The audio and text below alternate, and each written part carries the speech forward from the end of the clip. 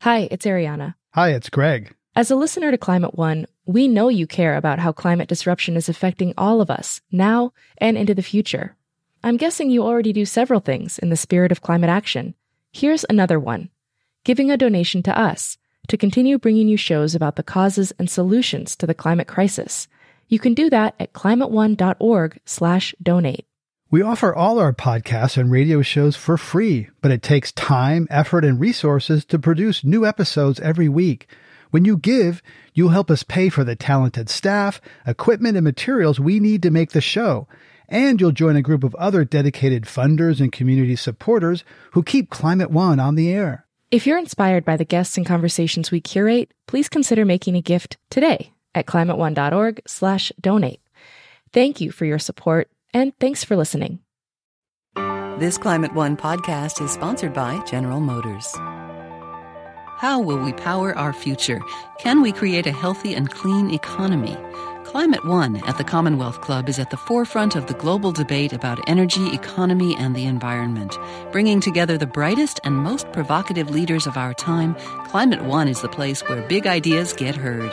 With thoughtful and insightful discussions on policy, business, science, and culture, Climate One founder Greg Dalton gets to the heart of the matter.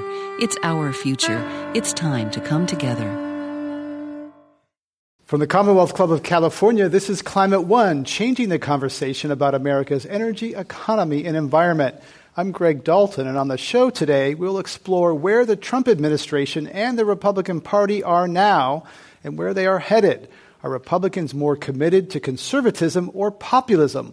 We'll talk about that with leading Republicans. The party is moving swiftly on two fronts to dismantle Obamacare and promote fossil fuels. Moments after President Trump was inaugurated, the White House website removed all references to climate change. Days later, he signed executive orders signaling approval of the Keystone XL and Dakota Access pipelines. Republicans are also moving to open up oil drilling in the Arctic National Wildlife Reserve. These moves are all in line with his campaign promises, no surprises. Over the next hour, we will discuss the politics and economics of how we power our economy. We also will get into the national security dimensions of energy independence and the geopolitics of climate.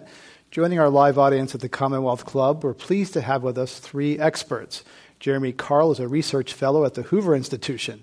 During the campaign, he met with Florida Governor Jeb Bush, Senators Ted Cruz and Rand Paul, Ben Carson, and Wisconsin Governor Scott Walker. John Hofmeister is former president of Shell Oil Company. He currently is chairman of Aeren Energy, an oil and gas exploration company active in Africa. John is also a Climate One advisor and supporter. Bob Inglis is former Republican congressman from South Carolina. He lost a primary election after he spoke up in favor of accepting climate science. He now heads a nonprofit organization, Republican, with an EN.org, that organizes conservatives interested in environmental conservation. Please welcome them to Climate One.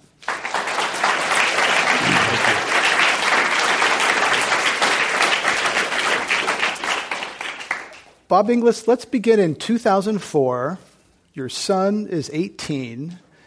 You think Al Gore is cuckoo. And your 18-year-old son comes to you and says, "Hey, Dad." Yes, he was leading a new constituency. His mother agreed. His four sisters agreed. They could change the locks on the doors. It's a very important constituency to respond to. All politics is local. And so that was the beginning. Jeremy's got 5 kids. He knows about these things. They're not yet lobbying me yet. Yes, exactly. Oldest is just 10. His oldest is 10 years old, yeah. So, Greg, that was the first of a 3-step metamorphosis. My son told me, for 6 years I was in Congress, I said climate change was hooey. I didn't know anything about it except that Al Gore was for it. And since I represented the reddest district in the reddest state in the nation, that was sufficient. And so then I was out 6 years doing commercial real estate law again in Greenville, South Carolina, ran for Congress after Jim DeMint left the seat to go to the Senate. My son came to me in 2004 and said, "Dad, I'll vote for you, but you're going to clean up your act on the environment." The second step in the metamorphosis, going to Antarctica and seeing the evidence in the ice core drillings. Third step was really something of a spiritual awakening, another science committee trip, Great Barrier Reef, Aussie climate scientists showing us coral bleaching. I could tell we shared the worldview. St. Francis of Assisi said, preach the gospel at all times, if necessary, use words. Scott was preaching the gospel. I could see it in his eyes, hear it in his voice. And later he told me about conservation changes he's making in his life in order to love God and love people. And I got right inspired, wanted to be like Scott, loving God, loving people, and came home and introduced the Raise Wages, Cut Carbon Act of 2009. Probably not a good idea to introduce a carbon tax in the midst of the Great Recession in the reddest district and the reddest state in the nation. But so that was three-step metamorphosis. But Greg, by the way, my son is now 31 years old by some, I don't know how it happened, but anyway, he turned out to be 31, and he's here tonight. So that's... there he is, right back there. So, Bob, finish that. So you were then lost the Tea Party primary, is that right? Lost to a Tea Party candidate? There is that. I was trying to avoid the unpleasantness of late. But, in 2010, there's this guy named Trey Gowdy who got 71% of the vote in a Republican primary, and I got the other 29% in a Republican runoff after 12 years in Congress, which is a rather spectacular faceplant. But, hey, if Rick Perry can come back from 1, 2... I think maybe I could come back after. So anyway, it's rather spectacular faceplant, though, in that 4th District of South Carolina. John Hofmeister, I believe it was the late 1990s, scientists had just concluded that there was a human fingerprint, that human activity was warming the atmosphere. Saudi Arabia, Venezuela had signed on to this international climate science report, and the industry responded by forming the Global Climate Coalition. Took a page from the tobacco playbook. Oil companies were part of this to push back. You were at Shell Oil at that time. What did you do about that group? I was actually at the parent headquarters in The Hague, and I had a global position. And we saw that Shell Oil had joined this group, Global Climate Coalition.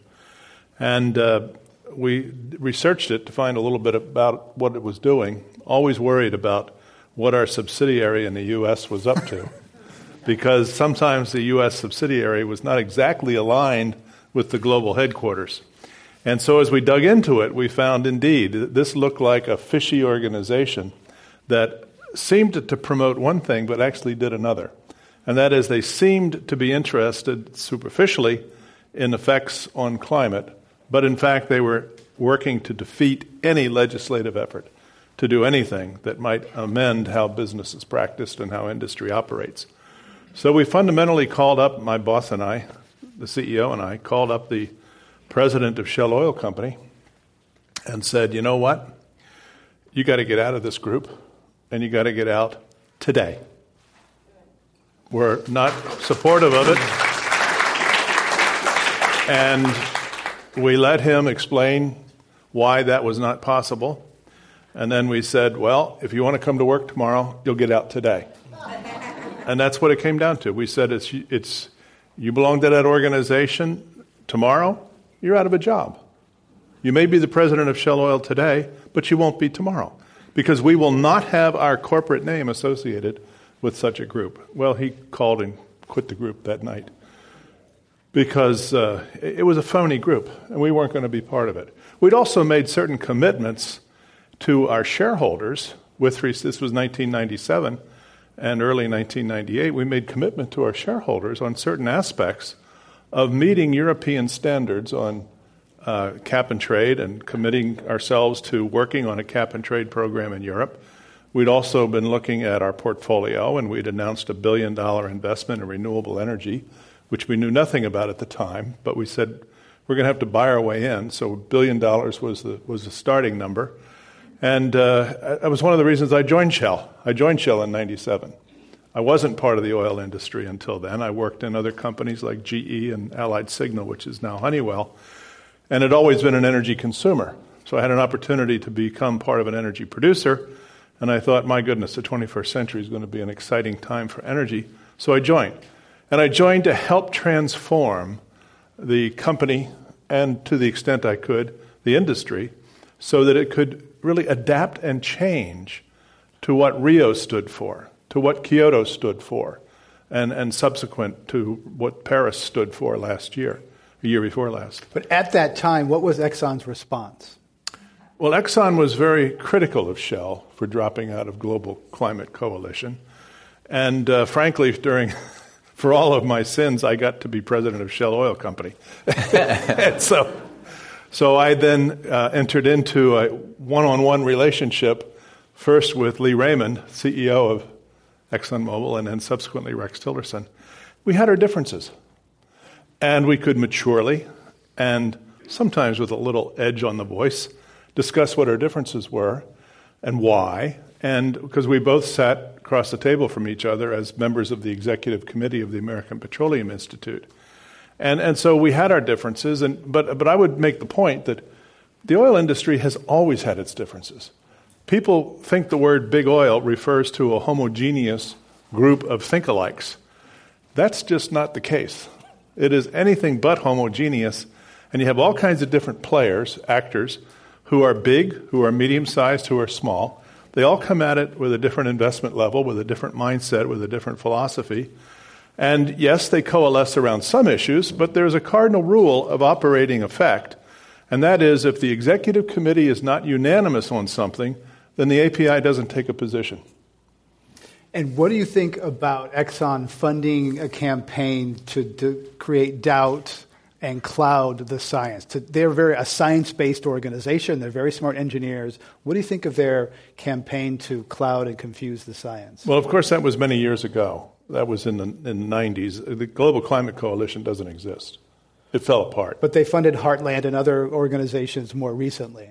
I can't say that I'm that knowledgeable. I didn't follow what they were doing that closely.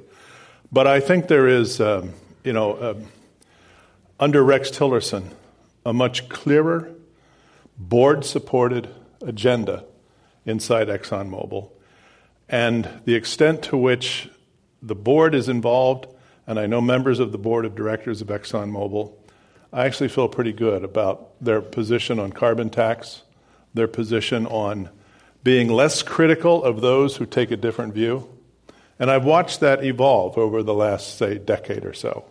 This issue of a carbon tax and taxing pollution has been going on for quite some time. Before we go to Jeremy Carl, I want to roll this clip of the economist and conservative icon Milton Friedman way back on the Phil Donahue show in 1979.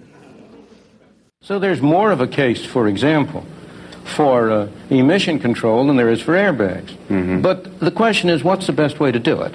And the best way to do it is not to have bureaucrats in Washington write rules and regulations saying that a car has to carry this, that, or the other. The best way to do it is to impose a tax on the amount of pollutants emitted by a car and make it in the self-interest of the car manufacturers and of the consumers to keep down the amount of pollution in that way. That's the economist Milton Friedman. Jeremy Carl, he's an icon of free market principles in the United States. You're at a free market institution. What do you think about his case for taxing carbon pollution because it harms other people? He's saying that government shouldn't require airbags because it's up to you if you want to hurt yourself, but you hurt other people, the government should intervene.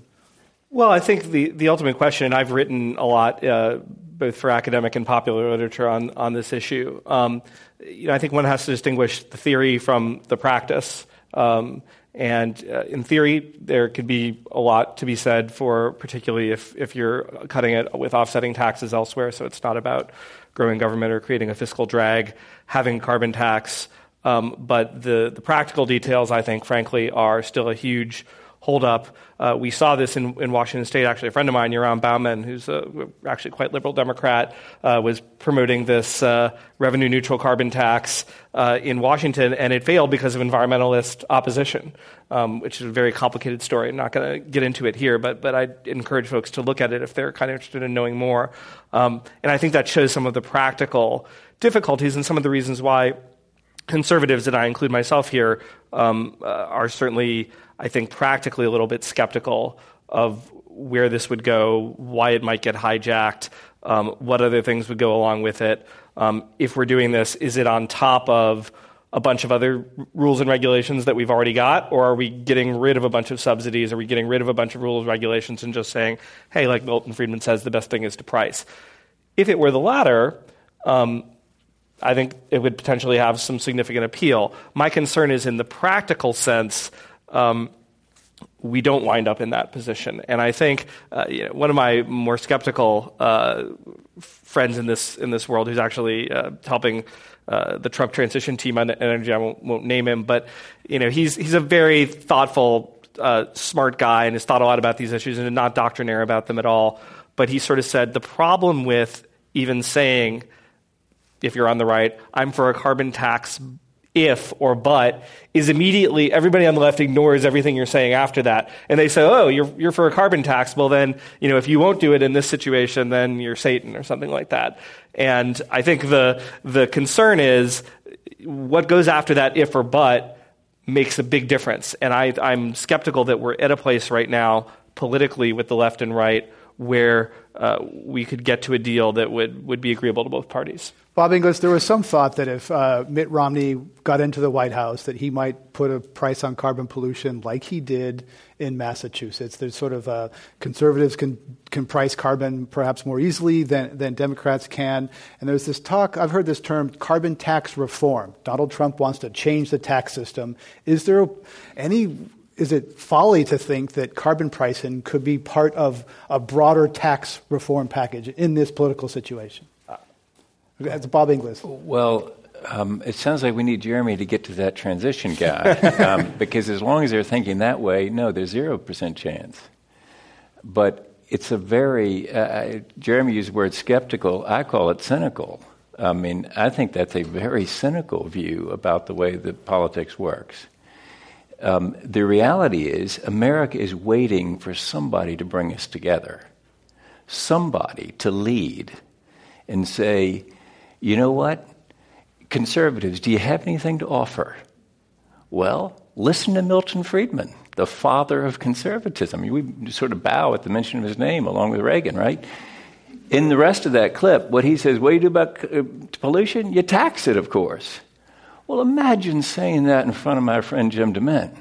I mean, if you say that in front of Jim right now, because he's got a mail house going at Heritage, he's got to raise a lot of money through the mail, well, you can't say it if you're Jim.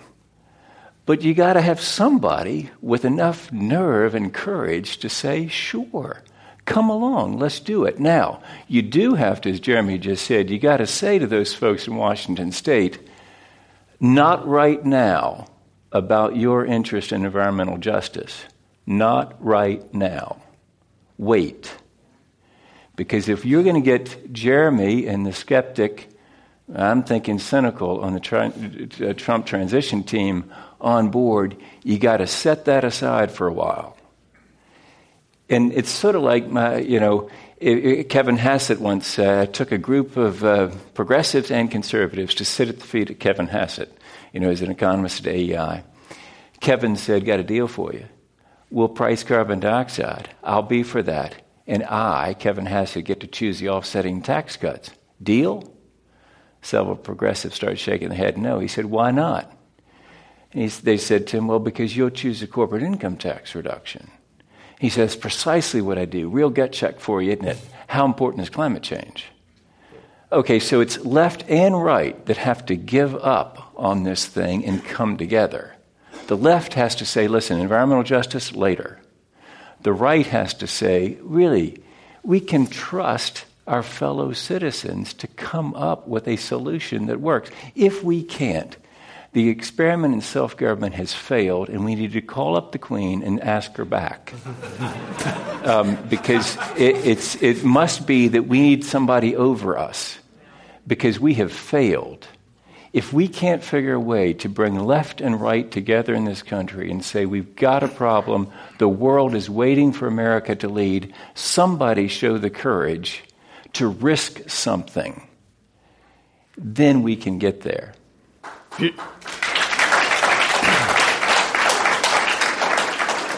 If you're just joining us, that was Bob Inglis, former Republican member of Congress from South Carolina. I'm Greg Dalton.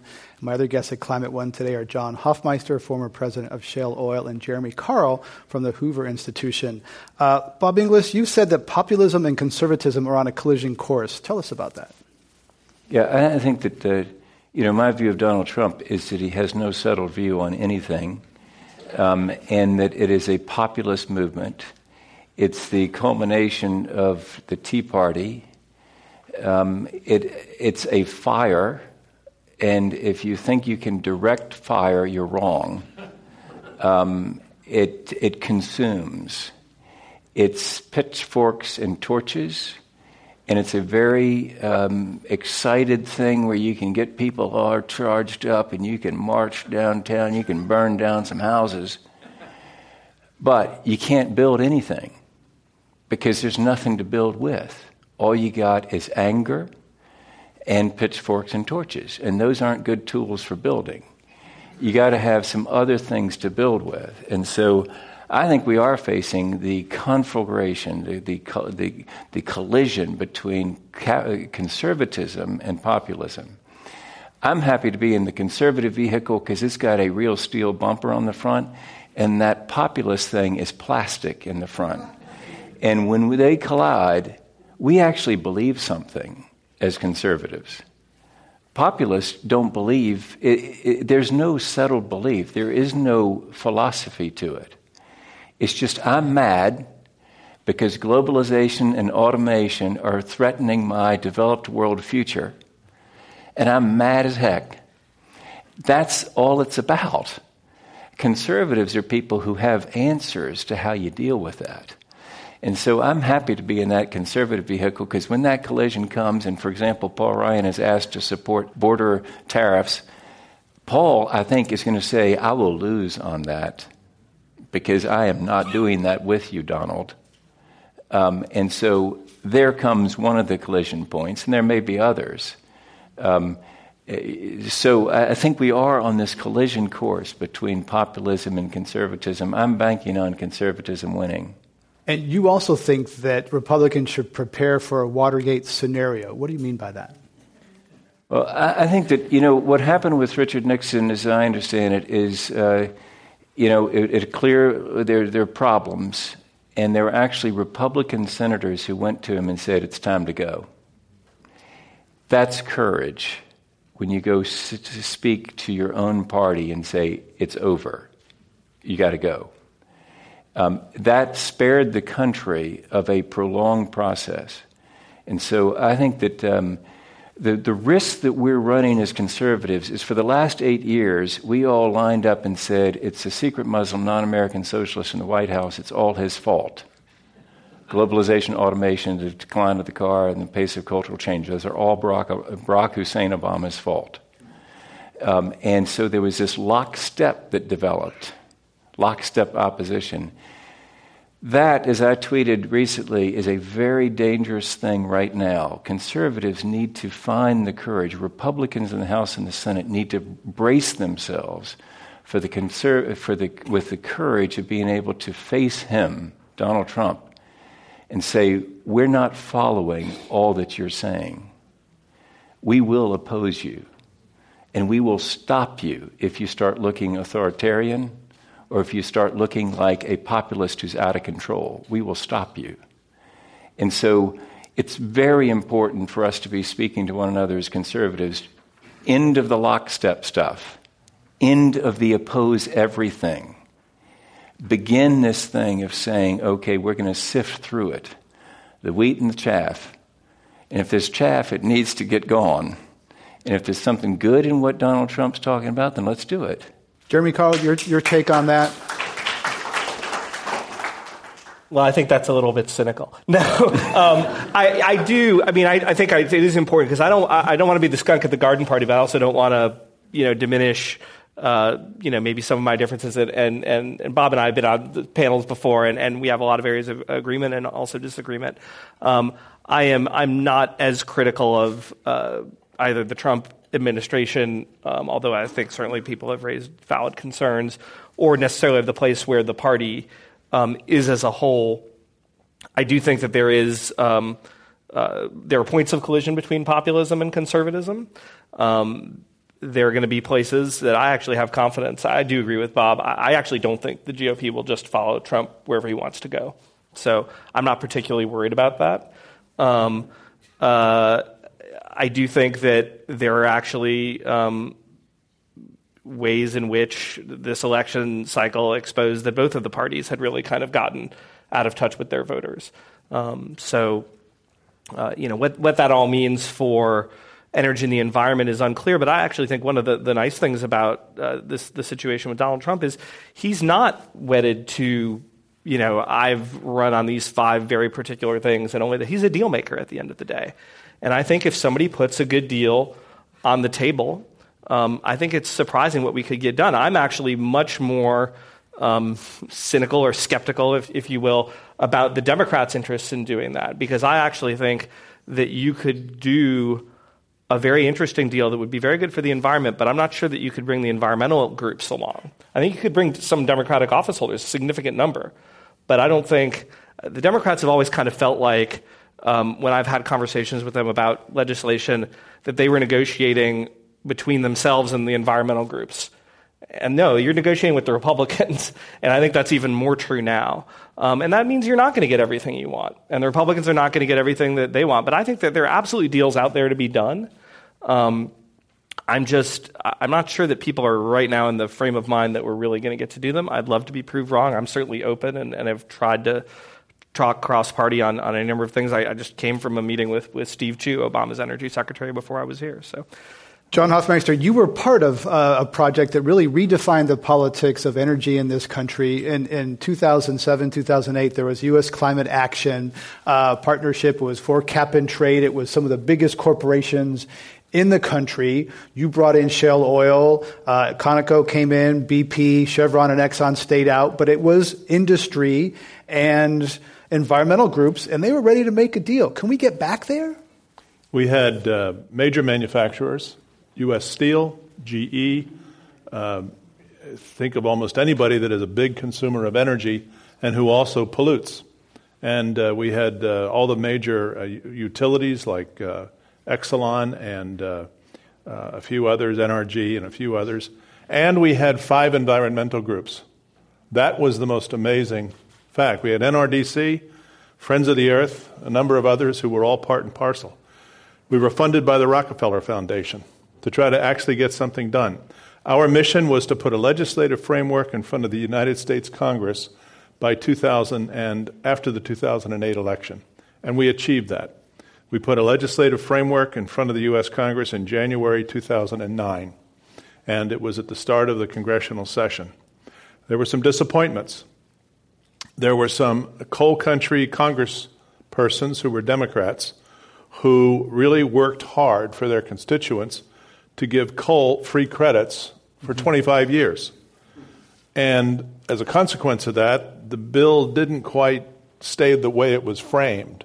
And so it was moved around in the sausage factory through the various machines, and it became pretty ugly from the standpoint of the Climate Action Coalition before the U.S. Cap and Trade before all was said and done.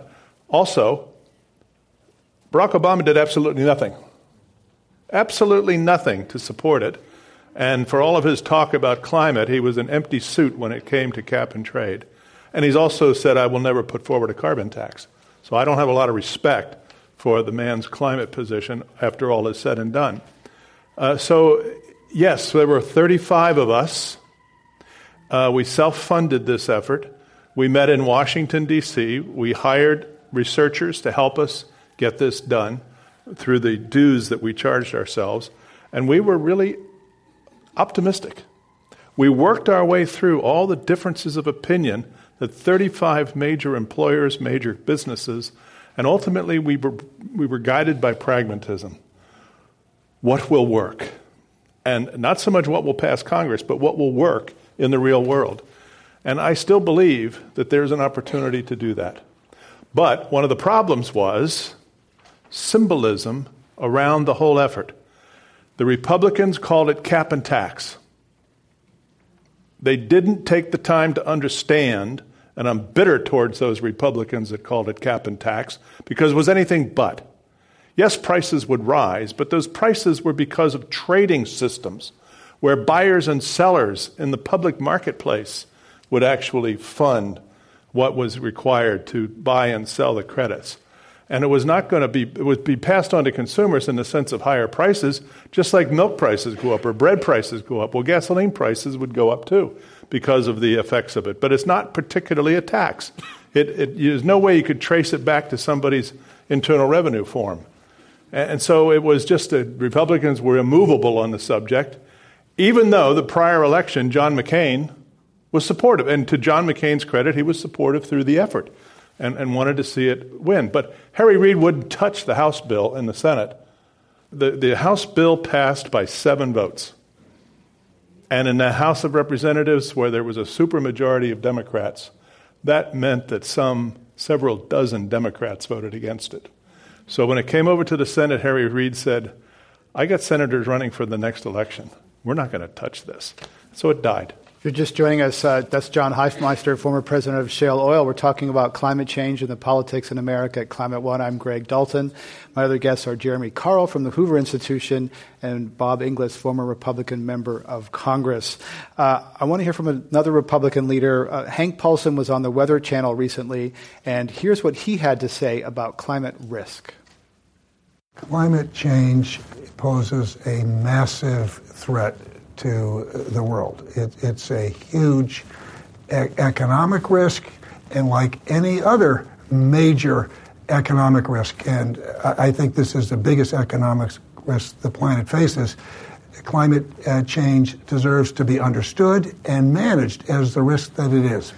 Bob Inglis, that's former Treasury Secretary Hank Paulson, former CEO of Goldman Sachs. Do you agree with him? What are the climate risks to South Carolina, to the East Coast, to American business? Yeah, certainly it is a huge risk, and he's right. I think that Hank would probably also agree. Well, I don't put words in his mouth, but it's not an information deficit that we're facing here. It's an affinity deficit. People know about climate change.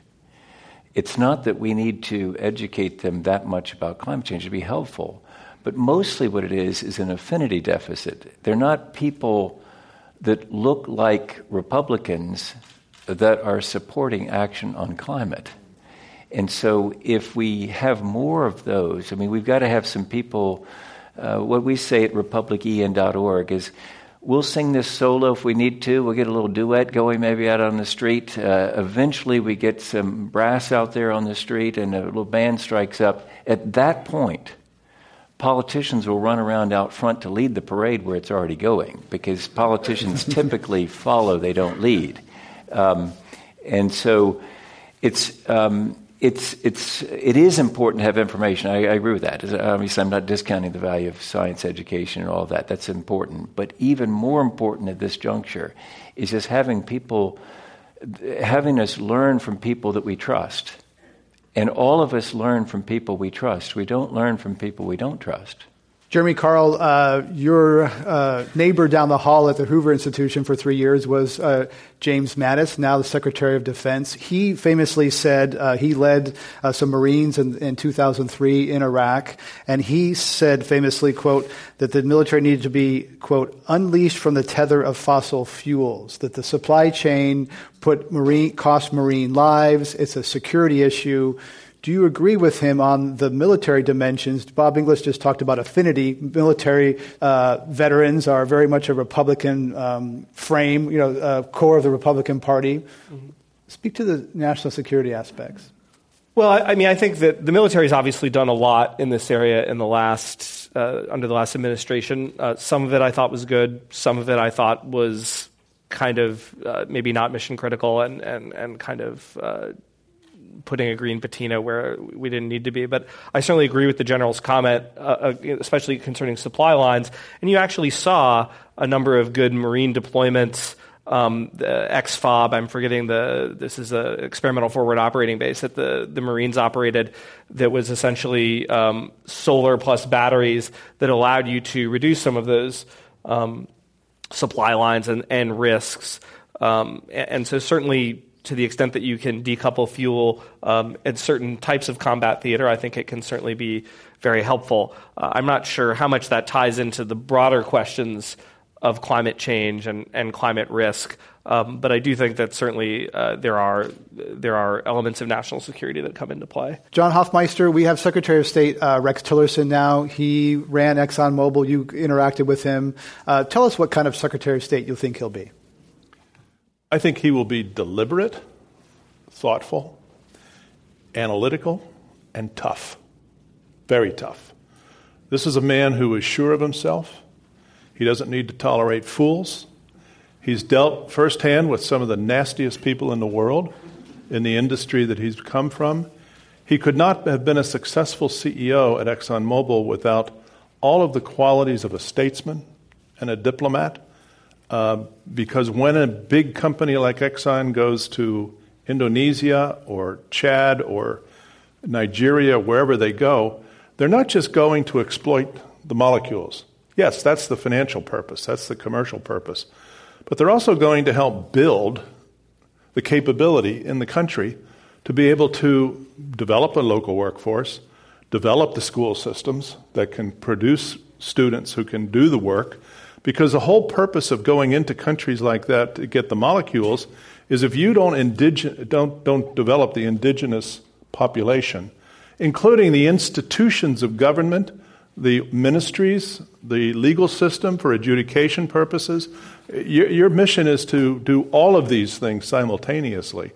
I think he's about as well prepared in terms of his background as anyone I can think of, and certainly better than some of our previous secretaries of state, excluding, of course, George Shultz.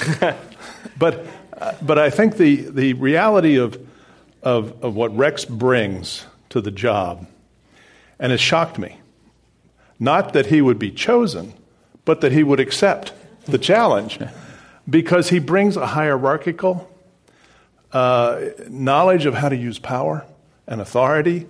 He's a brilliant negotiator, and if he's done deals with Vladimir Putin, then he can only do those deals if he's making money for Exxon shareholders and showing profit.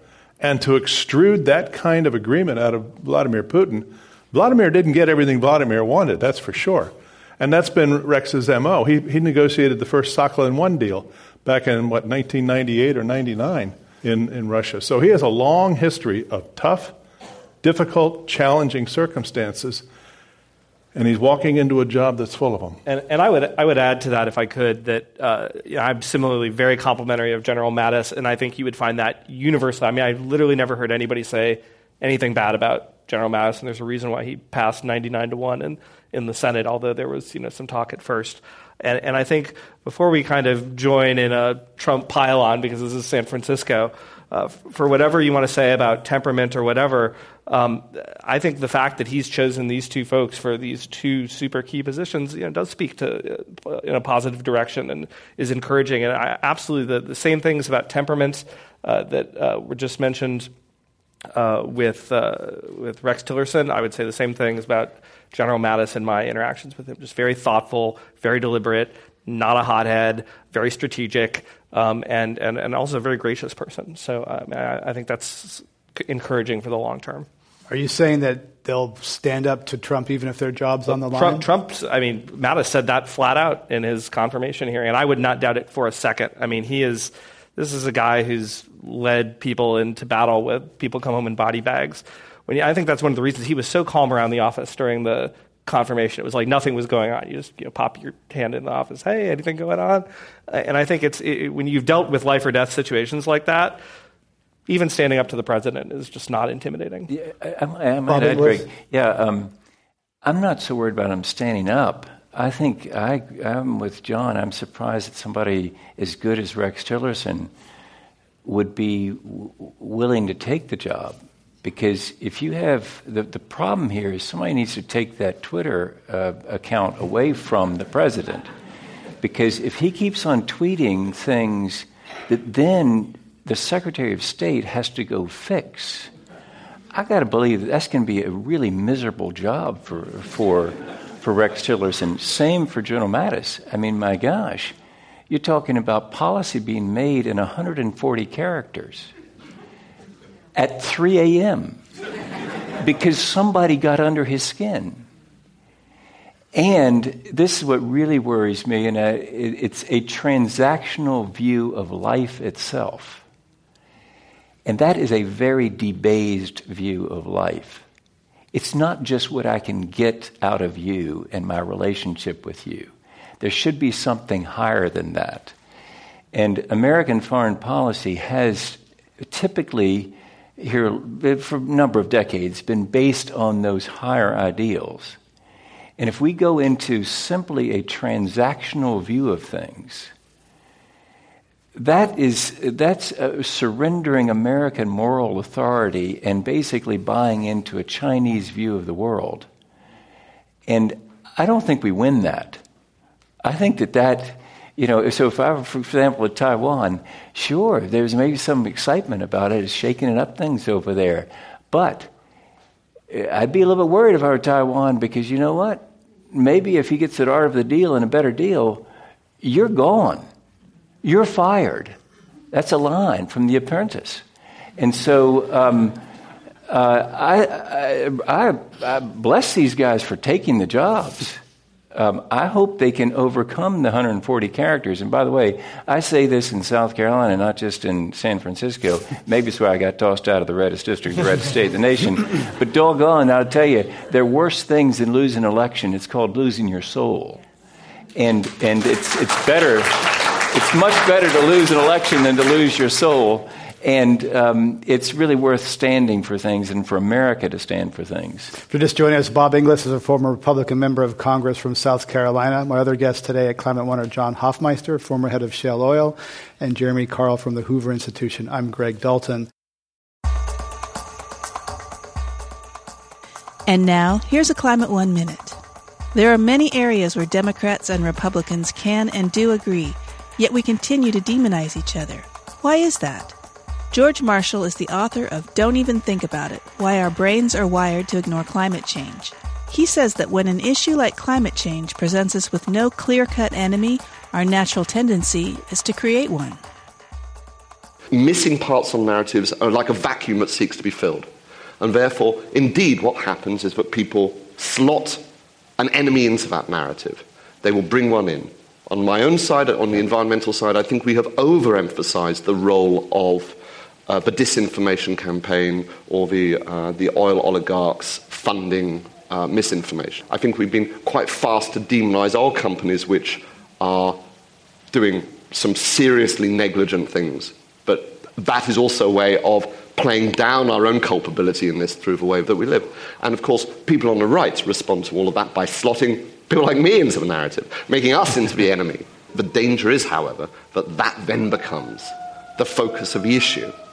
And it's particularly dangerous in that I think we have this extraordinary partisan divide on this, where climate change has become so identified with your political identity that when we play these enemy games, we are just reinforcing the divide, which really shouldn't be there. This should be an issue where we're finding common ground between people of different political worldviews. That's author and environmentalist George Marshall, who visited Climate One in 2014. Now back to Greg Dalton and his guests at the Commonwealth Club. We're going to go now to our lightning round. Yes or no questions for each of our guests. This is where we get some laughs, make them slightly uncomfortable. So, John Hofmeister, first one. Yes or no, oil executives who knowingly deceive the public about the risks of climate change should be held accountable? Yes. Follow-up for John Hofmeister. To reduce that possibility, oil companies don't keep documents that could later prove to be smoking guns, like those internal papers that caught up tobacco companies. Release them. Jeremy Carl, yes or no, Hillary Clinton's campaign paid more attention to its big donors than average voters. True, in my view. Bob Inglis, yes or no, Donald Trump will serve out his 4-year term. No. John Hofmeister, the fact that Russian intelligence agencies interfered in the U.S. election on behalf of Donald Trump clouds his legitimacy as President of the United States. Unfortunately, yes. Bob Inglis, yes or no, Donald Trump is a legitimate president? Yes. Bob Inglis, you are a rhino, Republican in name only. Yes, apparently, based on the current the current climate change view, yeah, I'm definitely Republican in name only. John Hofmeister, yes or no, Shell Oil has a legacy of environmental destruction in Nigeria, and little of the oil wealth has benefited average Nigerian citizens. Both are true statements, but there is a lot behind it that I could explain. Okay, thank you for that. Jeremy Carl, U.S. Secretary of State Rex Tillerson has a Nixon to China opportunity to advance a global price on carbon pollution, which he says he supports. Yes. John Hofmeister, during President Obama's 8 years in office, the S&P 500 increased an average of 12% a year. Yes or no? Yes. That ties in, by the way, with George W. Bush. The market increased 15% when Bill Clinton was in office and 10% a year under President Eisenhower. Jeremy Carl, knowing what you know about rising seas, you would buy oceanfront property in Miami. True. Yes, absolutely. John Hofmeister, knowing what you know about rising seas, you would buy oceanfront property in the Gulf of Mexico. No. Last one for Bob Inglis. Are more Republicans in Congress in the gay closet or the climate closet?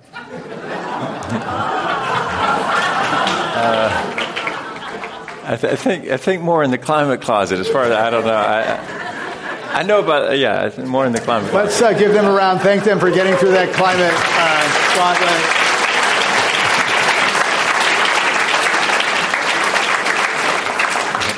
We're going to go quickly to audience questions, but I want to first roll something we have from some people that we talked to. We sent out a reporter to talk to a couple. This is a woman who ran for Congress in Monterey, 100 miles south of San Francisco. This is Casey and Bob Lucius. Casey Lucius ran for Congress last year as a Republican, and she lost. Let's hear what she has to say, and then we'll get to the response, and we'll go to audience questions. Here's Casey and Bob Lucius. I'm Casey Lucius, and I recently ran for Congress in California's 20th District, Monterey County, Santa Cruz County, and San Benito County as a Republican. And I'm Bob Lucius. I'm a retired Marine officer. I was a Republican for much of my life. More recently, registered as an independent. I think it was about a year ago. I had written an op-ed in the local newspaper, the Monterey Herald, about the relationship between diet and climate change and greenhouse gas emissions. Subsequently, in the campaign, was it about 5 or 6 months later, suddenly it kind of rose up again, and a lot of people were drawing attention to it, but not in a really positive way. Someone in the agricultural industry locally had forwarded the op-ed to the Farm Bureau and all of the Farm Bureau members and basically said, you know, Casey Lucius isn't who she appears to be. She's not really conservative. She's not really Republican. Look at this. Her husband's an environmentalist who works for the Humane Society, and don't trust her. This was one of our flyers. I think one of the core tenets of the Republican Party is control at the local level. So when we're talking about energy alternatives, we don't need federal energy initiatives. We really need those things to happen at the state level and at the local level, and probably most importantly, at the private industry level. We need to free up private industry to be able to innovate. My hope is that people will be open-minded about Republicans, but also that Republicans will be open-minded about all of these challenges that we face as a country. That's Casey Lucius, who ran for Congress south of San Francisco as a Republican. Bob Inglis, your response to that? She's saying wants a party that's open and inclusive to ideas? Yeah, you asked me about whether I'm a Republican name only. Apparently, she'd be named that. She'd be called that. It's an epithet addressed to her.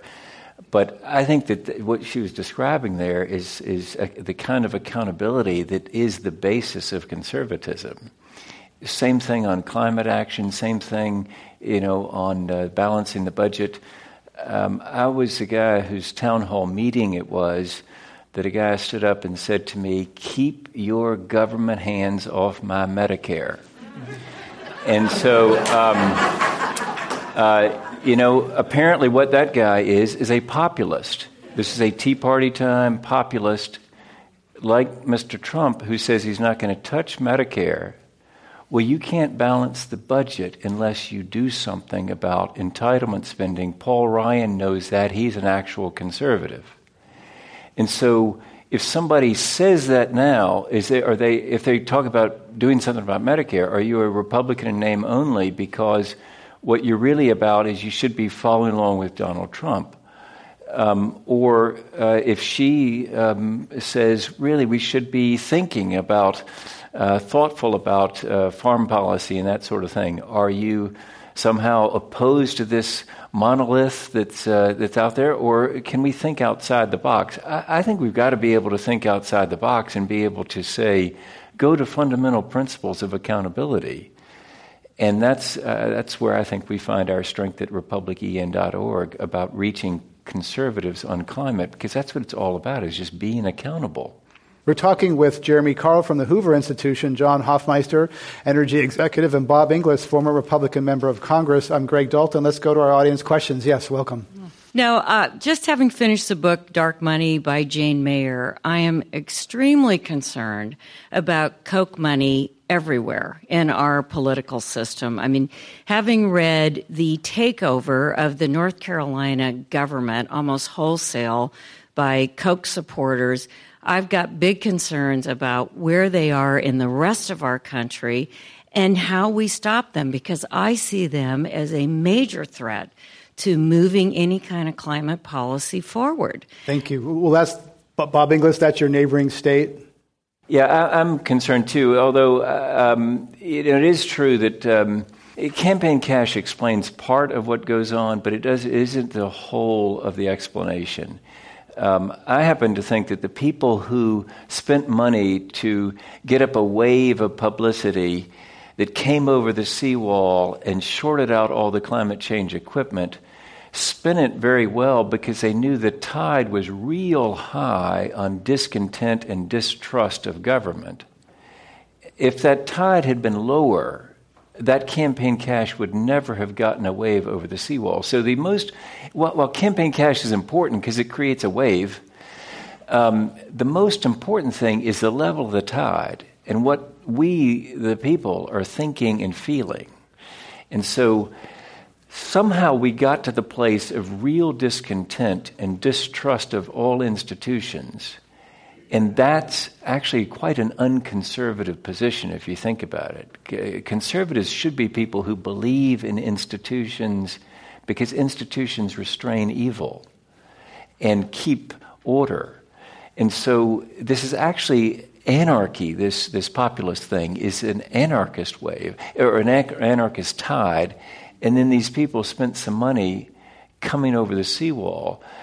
So yes, focus on campaign cash, but focus more on the rest of it, the tide, the level of the tide, and our level of discontent. Let's go to our next question. Welcome. Thank you. Most of tonight's discussion is focused on the national agenda, but I was really struck by what Casey Lucius had to say about the opportunities for doing things at the local level.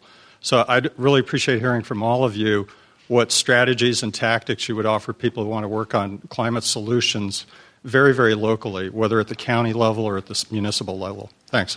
John Hofmeister? I think the age of national one-size-fits-all solutions is dead in the water. I couldn't agree more. I think at a local level, you're going to get pragmatism. You're going to get people who know what they can and cannot do, and you're going to experiment, or you're going to take initiatives that may not have macro impact on the whole of society, but if you accumulate enough of the micro impact initiatives, you're going to make a heck of a difference over time. And I think we should be doing more of that at the municipal, the county, and the state level, and not count on the federal government, because I don't think the American people right now are in a mood to take a lot of federal government control. I think that's why we got the outcome we got. But also, more and more individuals are volunteering for this, that, or the other group, including myself. I'm involved in several activities that deal with how do we reduce waste, how do we clean up fuel, how do we deal with alternatives. so that we can grow the opportunity and then make progress regardless of what the federal government is not doing. It's also a former oil man working on competition for oil, right? Let's go to our next question. I just saw the film Chasing Coral at the Sundance Film Festival, and they are trying to very much make the connection between the bleaching and dying of coral reefs and the collapse or the threat to our entire world ecosystem. And so I'm just curious about, you mentioned that, Bob, in your initial remarks, what do you all see as a way to address that and kind of wake people up to the connection between what's happening in our oceans and what's happening on the rest of the planet? Bob Inglis. Yeah, for me, that was, Scott Heron, the Aussie climate scientist I referenced earlier in that spiritual awakening. That's what he was showing us, is coral bleaching. And I haven't gotten to see Chasing Coral yet. I saw Chasing Ice, but I'm looking forward to seeing it because the idea was to help make the coral be alive to us. In other words, infuse it with something of a life of itself. In other words, some value. And will that move people? I hope so. Something tells me that it will probably move people on the left more than people on the right.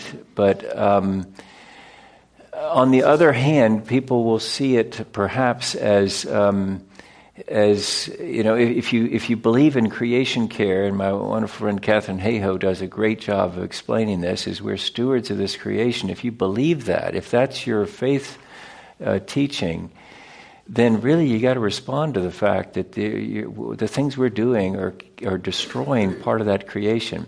Now, of course, it also has an impact on the humans, which is if that Great Barrier Reef goes away, then you don't have protection from the typhoons on that side of Australia. Next question. Welcome. Hi. I'd like to thank you guys as conservatives for coming out and talking to the bluest district and the bluest state about an issue that I find incredibly important. And we need more people, conservatives like you, willing to talk about this.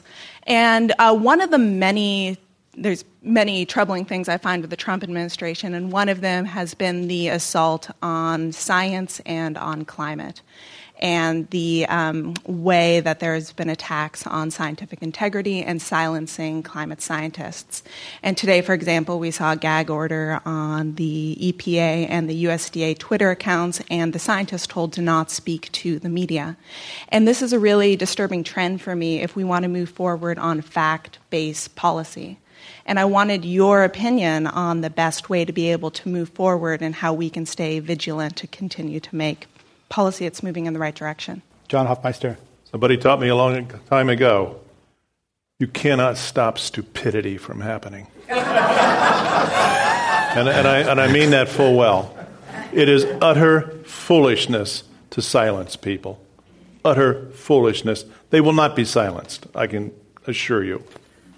John, briefly, you also think that there's going to be more civil unrest and confrontation over pipelines and energy infrastructure projects. Tell us briefly what you envision there. I think that the activism of today is going to rival the activism of the late 60s because this issue is becoming serious enough in enough people's minds. And I don't believe that the solution is at the federal government level, as I said just a few minutes ago, but I think the activists are going to take an awful lot of convincing to see the kinds of initiatives go forward that, unfortunately, we still need. We're going to have internal combustion engines in this country for the next 30, 40, 50 years. There's just no way around that, despite all the work we're going to do on electrification. And so it's going to be important to explain to people why you're doing what you're doing, how you're going to go about doing it, and do a whole lot of engagement with the public if you have any hope of getting infrastructure projects through. We have to wrap it up there. I'd like to thank Jeremy Carr from the Hoover Institution, John Hofmeister, former president of Shell Oil, Bob Inglis, former member of Congress from South Carolina. I'm Greg Dalton. I'm the host of Climate One. I'd like to thank our audience here in the room in San Francisco and online. You can join the conversation on Twitter using our handle @Climate One and listen podcasts in the iTunes store. Thank you all for joining us. Climate One is the sustainability initiative at the Commonwealth Club of California, a nonprofit and nonpartisan organization. I'm Greg Dalton, executive producer. Kelly Pennington is our director of audience engagement. Jane Ann Chen is the producer. The audio engineer is William Bloom. The Commonwealth Club CEO is Dr. Gloria Duffy. Join us next week for a conversation about America's energy, economy, and environment.